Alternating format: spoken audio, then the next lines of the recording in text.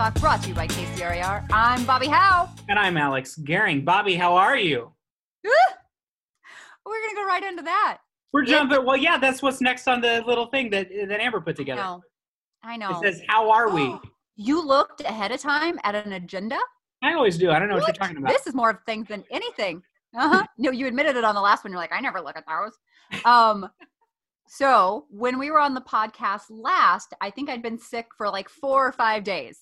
We couldn't figure it out. So I have now been sick a total of 19 days. This actually is 2 weeks after we recorded the last one.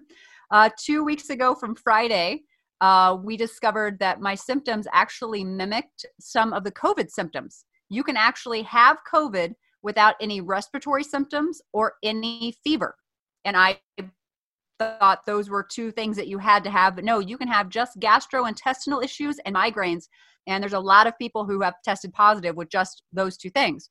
So last Friday, or not last Friday, the Friday before last, I had the fun opportunity to receive a COVID test.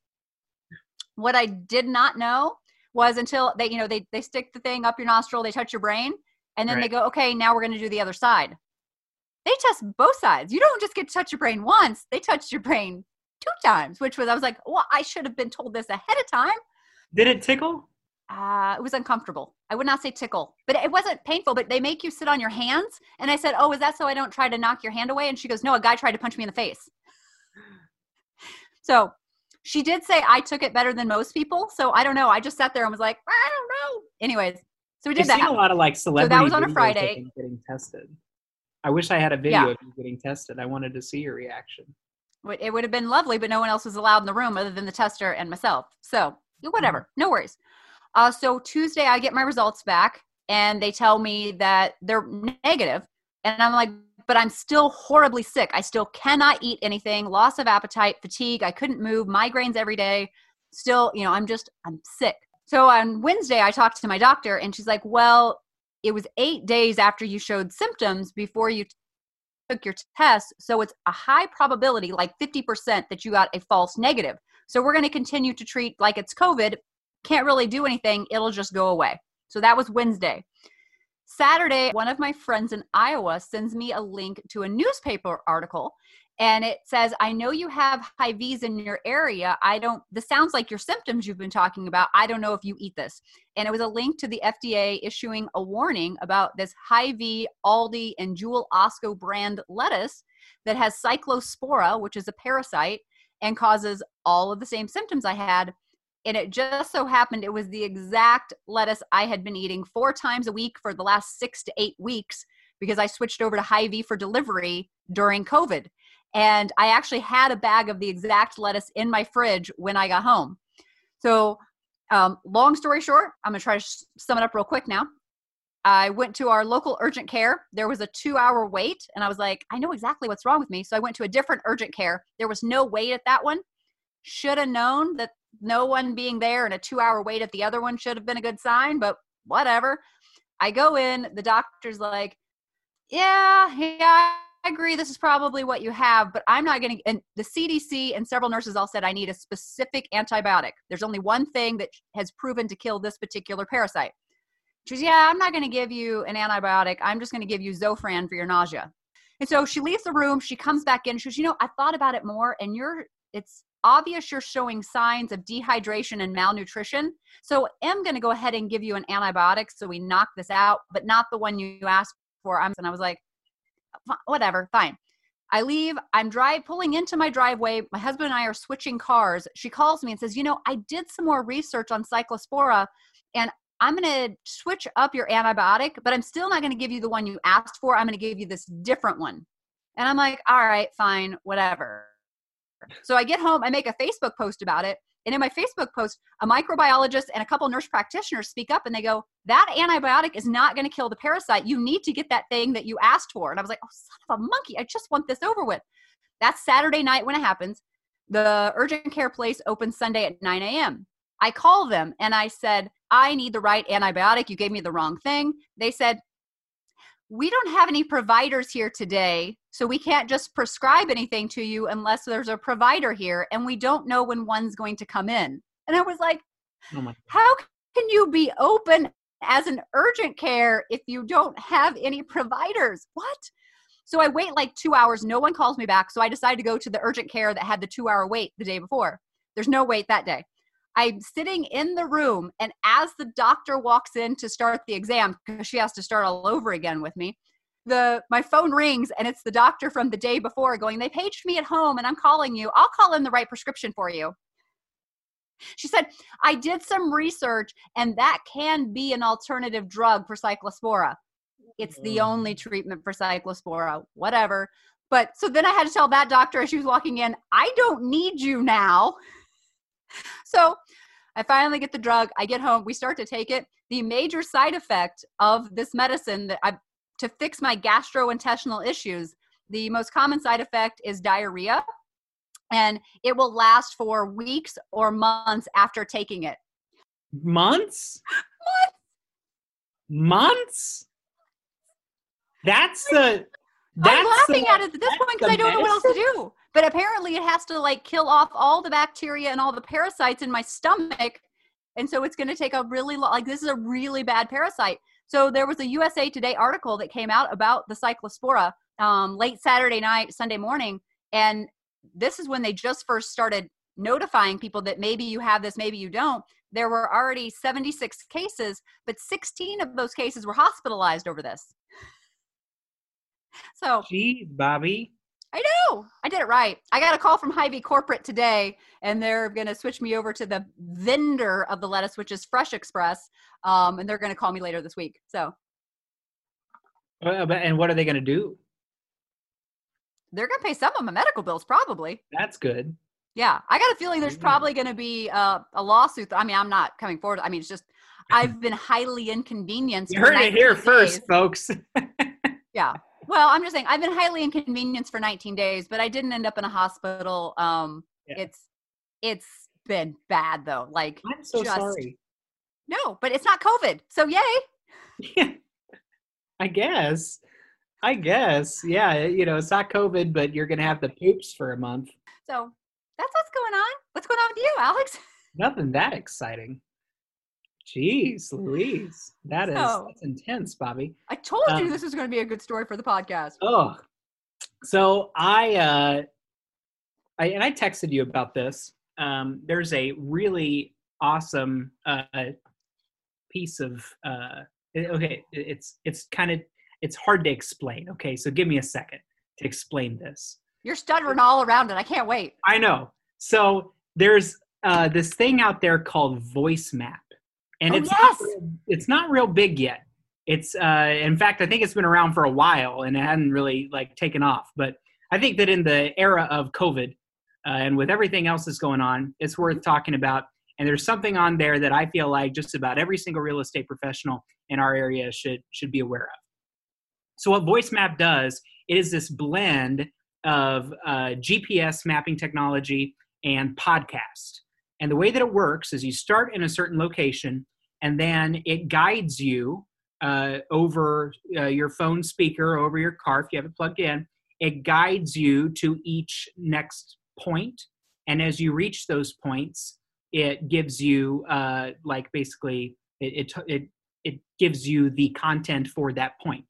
So it's like going on a museum tour, but out in your community. Exactly. That's a perfect parallel. So it's just like those things that you have in museums where you're walking around with a little bud in your ear, and it's telling you the history as you're walking through.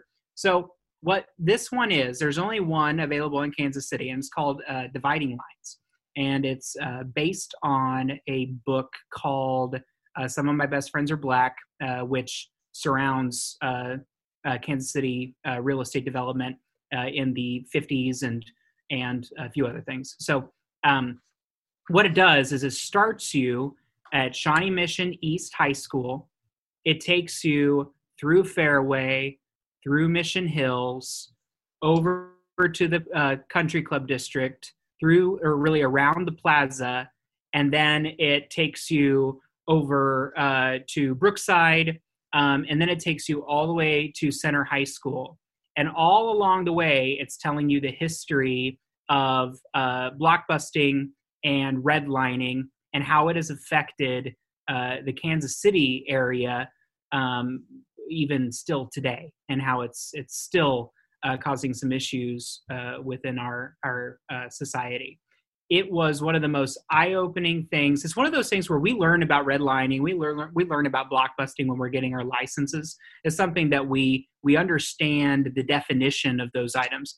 What we don't understand is, anyway, I shouldn't say we. What I hadn't fully grasped is how they were used in practice, and how seriously it's still affecting us today. Even though those practices have been outlawed for 70 years, or close to 70 years, we're still experiencing the effects of that today. I strongly encourage you to go in and look it up. Like I say, the app is called Voice Map. It was put together by the Johnson County Public Library. It is not a political thing at all.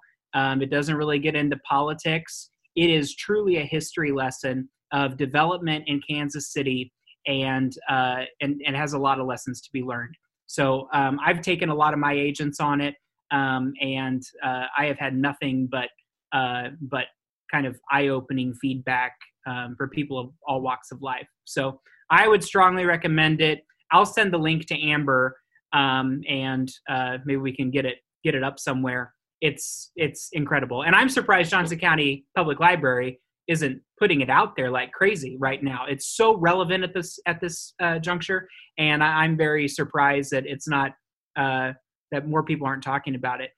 You can stay in your car the entire time. It takes about an hour and a half, so you're not getting out and mingling with people. It's perfect for COVID time. You can be safe with your family, and I've taken my family on it. I've been on this thing now like 5 times, and I learned something new every single time. So anyway, that's my pitch on the dividing lines voice map thing. I love it. So we'll send that link over to Amber, and whenever she posts this podcast, she can put that in the link so they can click on it right there. And KCRAR could share it just on its regular page. Look at that. Boom. Look at you being a resourceful member. Boom. All right, let's see. Honestly, I was just looking for something that, some educational tools surrounding, something that, beyond just a, blanket statement. I wanted to find something where we could learn about this stuff. And so I found it on Twitter, of all things. Somehow it popped up on Twitter, and it was like a tweet from 3 years ago. And so this thing's been around for a while.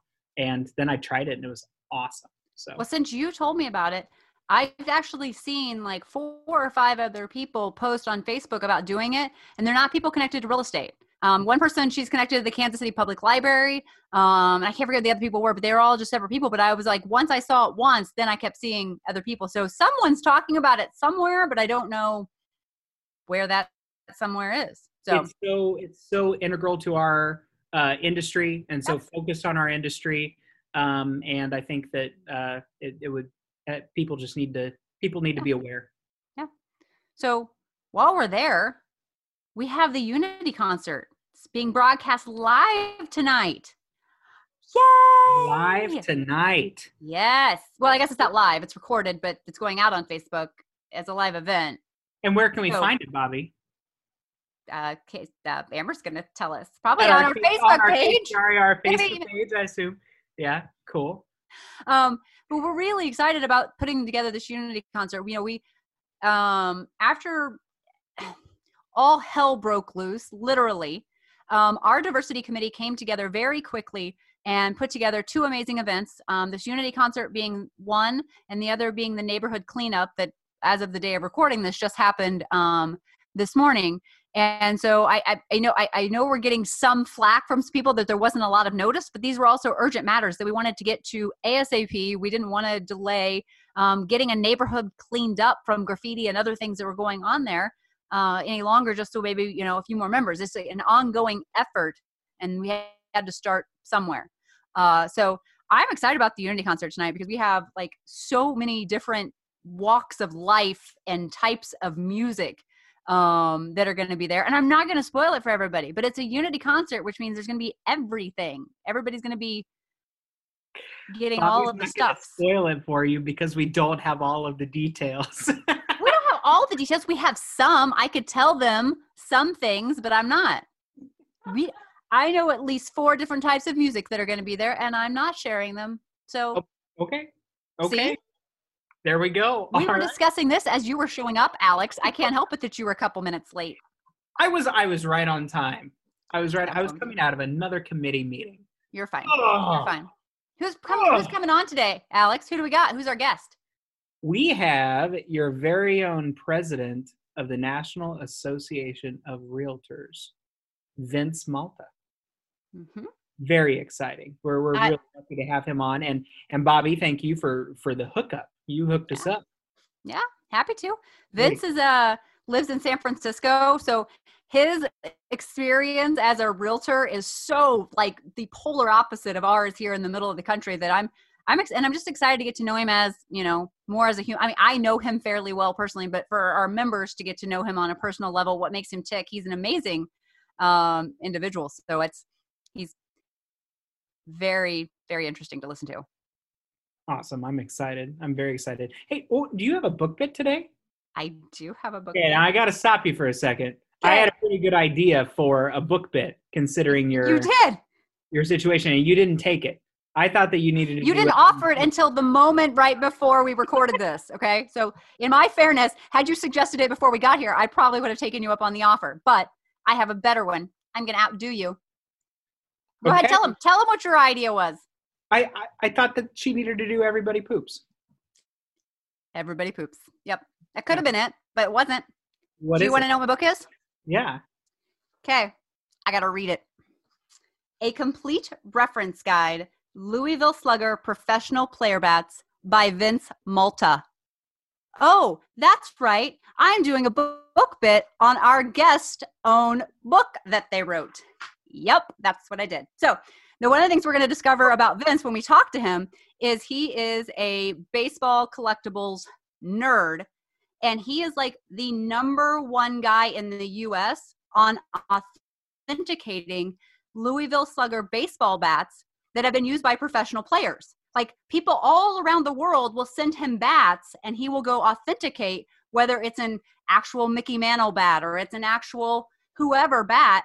He goes and does this. And I guess it started back in like 1905 that there was a licensing agreement made that allowed you to be able to start tracking Louisville Sluggers and the baseball players that they're attached to. So this book is like known as like the #1 book worldwide for referencing player bats. And it's like he gave everybody that went to his installation for being president when we were back in San Francisco in November, everybody got a copy of the book for free. And so last night when I'm thinking my book bit, I'm like, Vince has a book. That could be our book bit. Am I not awesome? I'm awesome. That is awesome. But no, it's really fascinating, especially for people who love baseball and collectibles and all of that kind of stuff. But it's a completely different side of him he loves baseball. I have a feeling he's going to talk about that in an interview. We haven't interviewed him yet, so we don't know. I have a feeling it's going to come up, though. Oh, I can't wait. I know. All right. We probably ought to wrap this up because he should be jumping in here anytime. Okay. All right. Should you want to wrap it up? All right. We'll be back to you. It's hard to wrap things up on Zoom. I know, it really is. That's fine. So we will be right back with Vince Malta. Here, do we do the thing where we just wave the entire time? Is that how we wrap up a Zoom section? Yeah, but just with no words. So the listeners have no idea what's happening. None. MLS Touch is a brand new app coming to Heartland MLS on July 13th. It's free to all HMLS subscribers with absolutely no upselling or all the spammy emails that we like to get. It's deeply integrated within Matrix, and there's a whole lot of features. Alex, tell us about the features. The new features include search tools. You've got listing and showing details, property history right at your fingertips. Oh my gosh, I love it. Also, we're going to keep going. We're going to keep that in there. Instant comparables available as soon as you click on a listing. One of my favorite things is that we are going to be able to do ad edit on this app. So you're actually going to be able to change statuses on your listings within the app. So that's going to be great. Your supplements are going to be there. It's still going to have the same showing time integration that we already enjoy. There's a client collaboration piece of it. You can brand your own app. There are hot sheets that you can build into it, market stats, and your realist tax data all in one app. Can you believe it? It's all there. It's all there. This is what we've always wanted, Bobby. And MLS is providing it to us. Heartland MLS is providing it to us. That's right, they are. And that's MLS Touch coming out July 13th.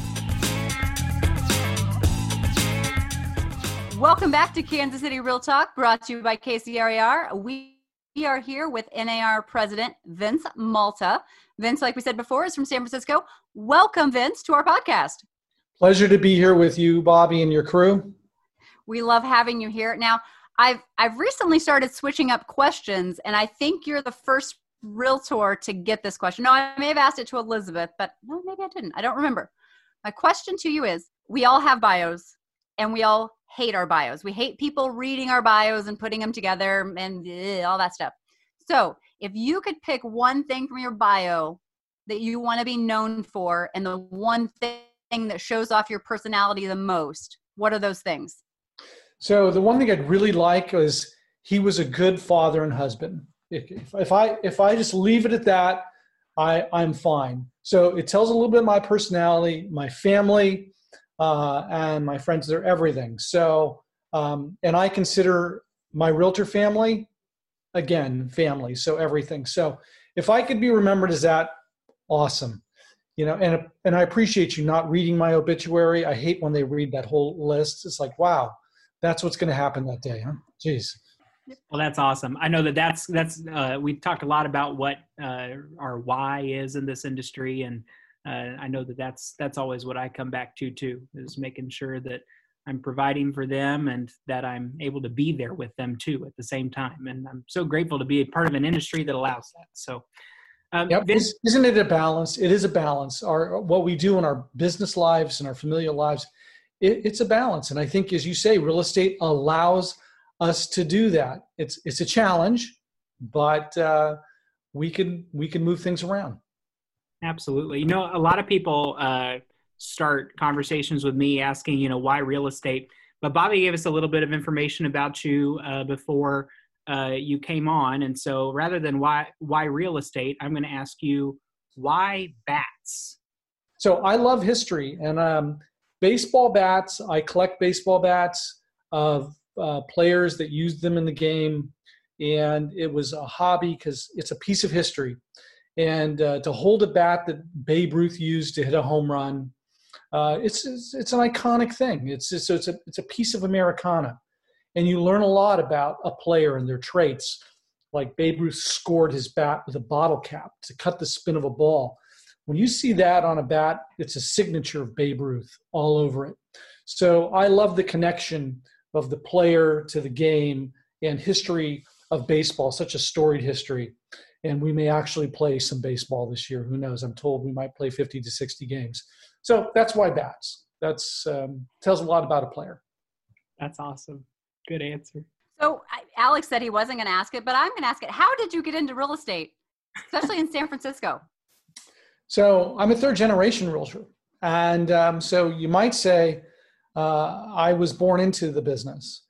But I have to tell you, I resisted it. I saw how hard my father and grandfather worked, and I became a lawyer. I actually went to law school, passed the bar exam, and while I was doing that, I was selling real estate to my law professors. And I found a greater connection with the people aspect of real estate in dealing with successes and dealing with the emotion of putting someone into a home, a property, a business, much more than just dealing with people's problems. And so while we are problem solvers in our business, at the end of the day, it's very satisfying and gratifying to make people's dreams come true. So rather than manage their nightmares. So that's how I got into real estate. It was in me, it's in my blood, and just did it. And no regrets 42 years later. As a second generation realtor, this was never the thing I was ever going to do. I understand completely. Yep. I tried to escape so many times. It just kept roping me back in. I was like, this is meant to be. I love being here. I love doing. It's just in us. It's just in us, right? So, yeah. And then you start thinking about doing other things. We go back to the balance conversation.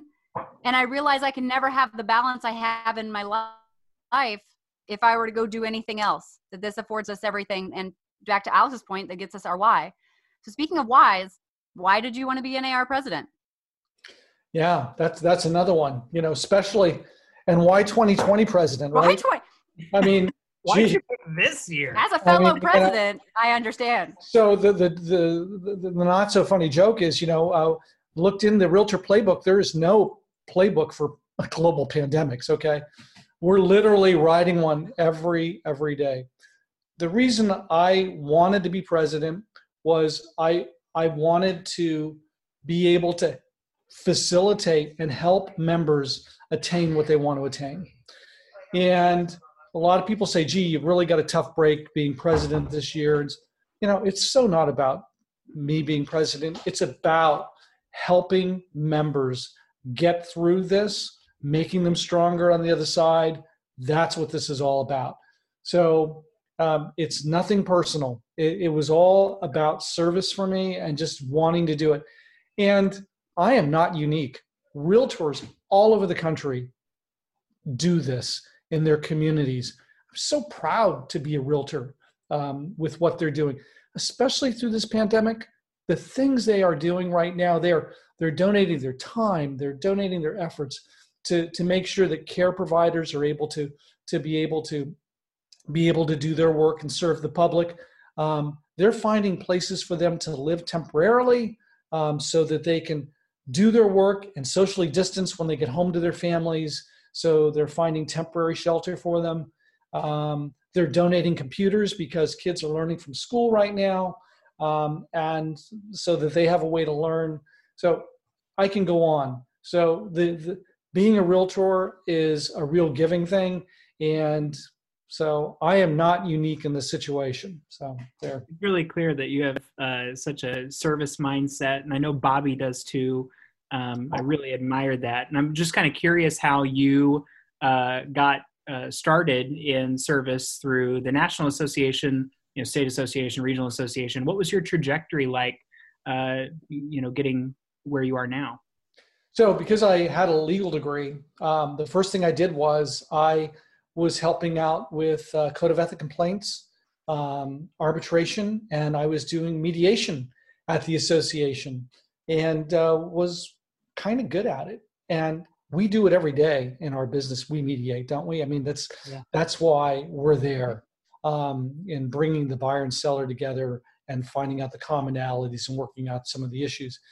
And so I got involved with that. And through that, being in San Francisco, we have a lot of challenges in relation to property rights. And I realized the San Francisco Association of Realtors was so good at representing us in really difficult situations for advocacy, and to be a part of something that was much larger than I or my business, or just doing that collective effort. It felt so good to be a part of and help. And so I got involved with that at the local level, then moved up to the state level when someone asked me. Didn't know there was a state association. I thought they put out a magazine maybe. Didn't know what went on. And Lord knows didn't know what a national association was, because there's just a local association. That's all you go in and touch, pick up your forms in those days. So someone asked. And so that's why I'm here. My ask was Richard Sachs, wonderful man. Never forget him. And so I ask many of you that are in that position, ask people to step up, and don't say, could you do this? Or we need you. We need you because you do this so well.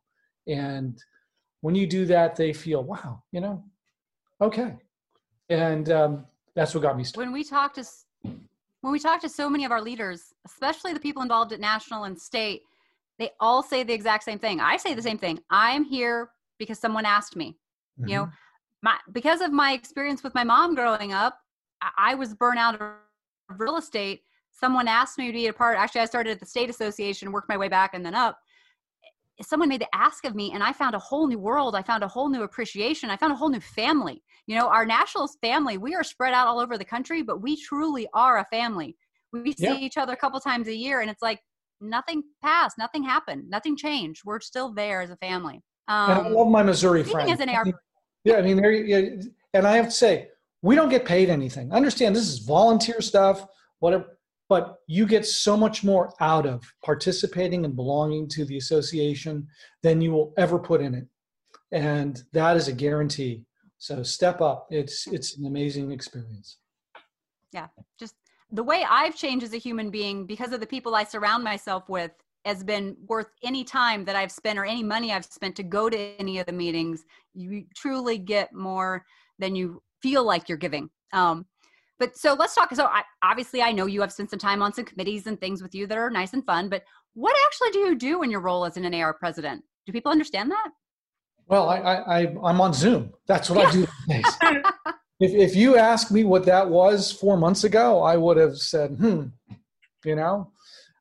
So what we do right now is, I'll tell you specifically, as president of NAR, you work with a leadership team, you work with staff, you work with members, and it's all about working together. It's getting on calls with state organizations and local organizations because we're an unusual thing. We have representation at all levels. So it's basically working with people. And I like to make judgment calls. Sure, I like to do that, but I like to involve people in those decisions because they're going to be asked about those decisions, not just me. And we want to make sure that we're on the same page moving forward. So it's collectively working together. And I got to tell you, the silver lining with COVID-19 is that we have a more engaged membership than ever. We had a meeting in May, which we go to Washington, D.C. We couldn't do that in person. Normally have 9,000 people at that meeting for our mid-year meetings where we march on the Hill. We had 28,000 people registered that event. We had 3 times the number of people. It's amazing. So we found new ways of doing things and communicating with people that I think will be very long lasting. So as president, it's the biggest role is communicating on behalf of the association, being that representative and making sure you're including people in the process.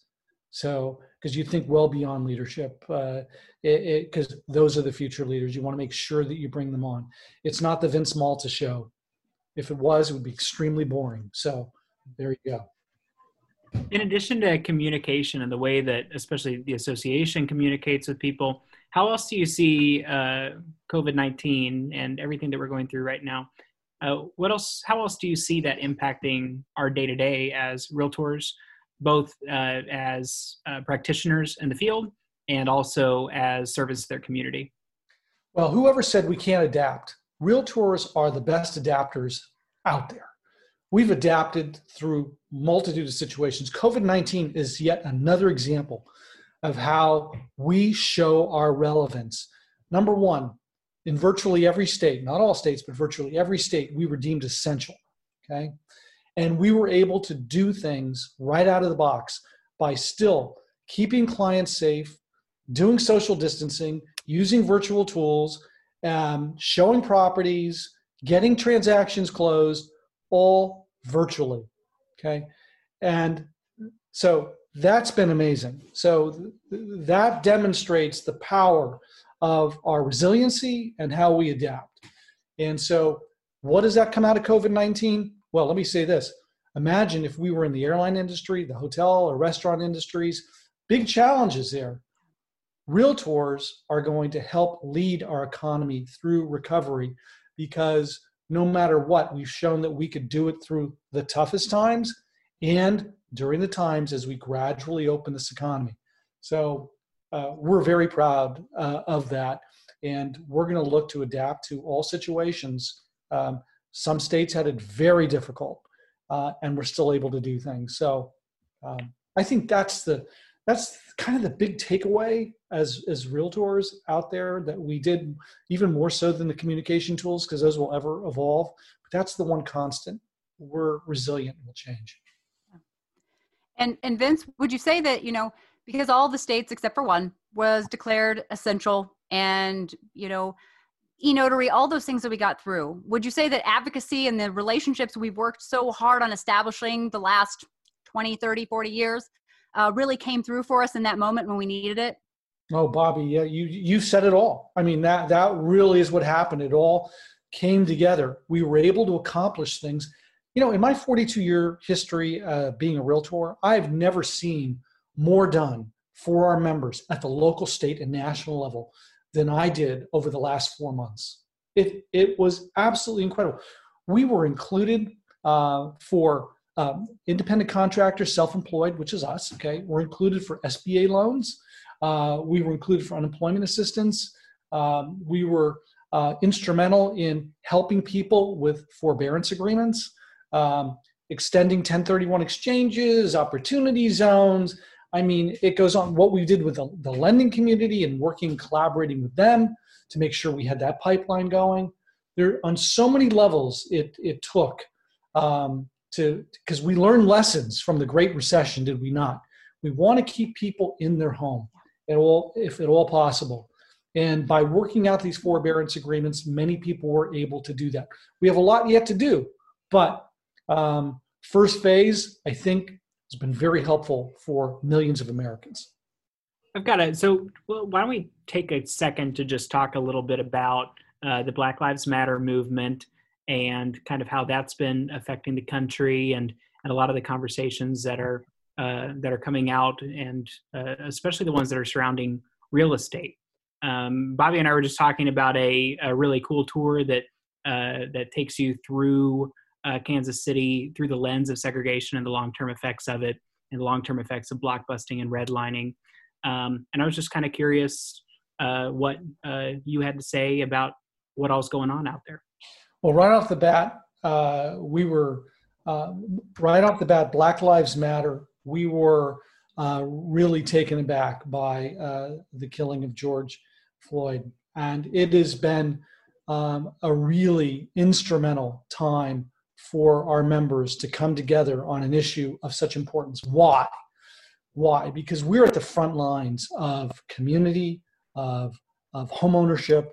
And back last year, back in July, and Bobby knows this, okay, one of the things that we worked on was equality and inclusiveness and affordability. That's been our huge issue in relation to housing. And we're collaborating with other groups to make sure that occurs. That happened last year. We hired Brian Green from HUD to come up with a program for fair housing to make sure that occurs.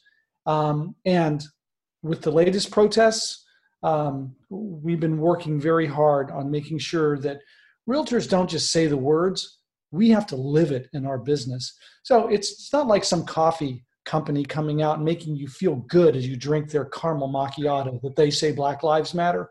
We need to live it as an organization because we're on the front lines with housing and community. And we just wrote a letter to Congress regarding our position because we're going to see legislation come out of all of this. And we told them that there is no room for discrimination in society, and we want to be an active participant to make sure that happens. So, and Bobby, you're going to appreciate this. We're doing a pivot on strategic thinking. Bobby chaired strategic thinking at NAR, and we're going to be looking just at this discrimination issue and how we as realtors could lead our industry and our communities through this. And so we're looking forward to those discussions. So it's no longer just talking about, the commission models and all of that. This is the issue that we want to continue forward, which really shows that future leadership will be looking for the same. That's great. That's great. You said it perfectly. It's not about making people feel good about using a realtor. It's about trying to help shift some of the systemic issues that our industry largely helped create, unfortunately, decades ago. And so you said it perfectly. Thank you. And if I could add, one thing is that some people feel very uncomfortable with these conversations. Like, it's not a problem. I'm not a racist, okay? Well, overt racism is one thing, okay? And there's no room for that, of course. But we are working on bias.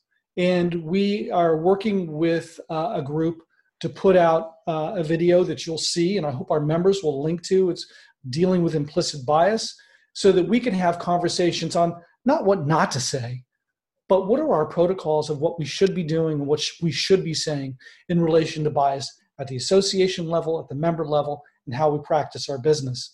And so look forward to that being the impetus for training in the future. so that we can deal with the real issue, because it's not overt discrimination. It's the real issue is the bias, unknowingly or knowingly. Got to work on that.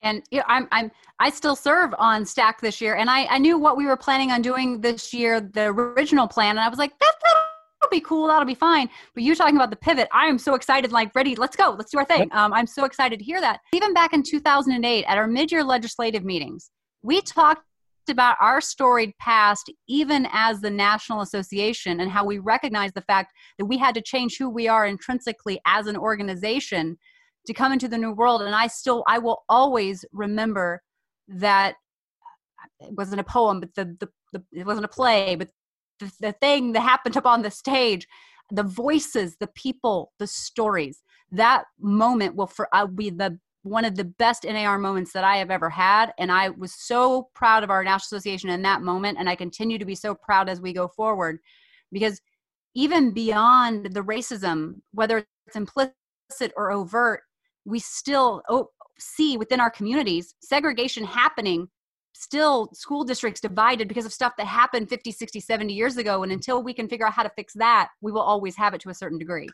And again, you're so right, because if I'm not mistaken, you're talking about the commemoration of the 50th year of the passage of the 1968 Fair Housing Law. And the reason we weren't celebrating it and commemorating it is because we're not there yet. And that's why we commemorated it. And the stories that you're telling about were very impactful. So we have a ways to go. Yes. Absolutely. Yeah, we do. We definitely do. Well, Vince, I know you have a very busy schedule, and we only asked for 30 minutes of it, so we don't want to take up more than a lot of time. But one of the questions that I like to ask our guests at the very end is, what have we not asked you that we should have asked you? Well, what have you not asked me? Is whether we're going to have a convention in November. I was avoiding it. I mean, what are we going to be doing, right? And for your listeners that don't understand what that is, we meet twice a year in person, and it's so difficult. This COVID-19 is so difficult for realtors because we're people. We like to be in each other's faces. We like to be with each other, and so this is not easy for us. And so many people are saying for our convention in New Orleans, we would like to be the first ones out of the box, be there in person. We were the first ones at large convention to go back to New Orleans after Katrina, and the people were so grateful. Okay, this is different. We can't put our members in harm's way. We've polled our members, so we're going to make a final decision on it in the next couple of days. But know this, there will be some form of virtual meeting to every meeting that we probably do on a large scale, because we realize that it's important to engage our members and get them included. So instead of getting 15,000, 20,000 people, let's say, in any convention, we could have 50 to 100,000 people with these new mediums. We could meet more often. Who says just twice a year? There's a lot of things we could be doing. So thank you for not asking. So I brought up the convention issue. We'll be making a decision, but very shortly you'll get an announcement on that. Well, we appreciate that you're wanting to keep our friends safe, though. That's good. That's good. That's first and foremost, always. Okay, we'll work another day. Okay, so good. Awesome. Thank you so much for your time here today, Vince. We really appreciate you making time to head on out to the Midwest from the comfort of your home.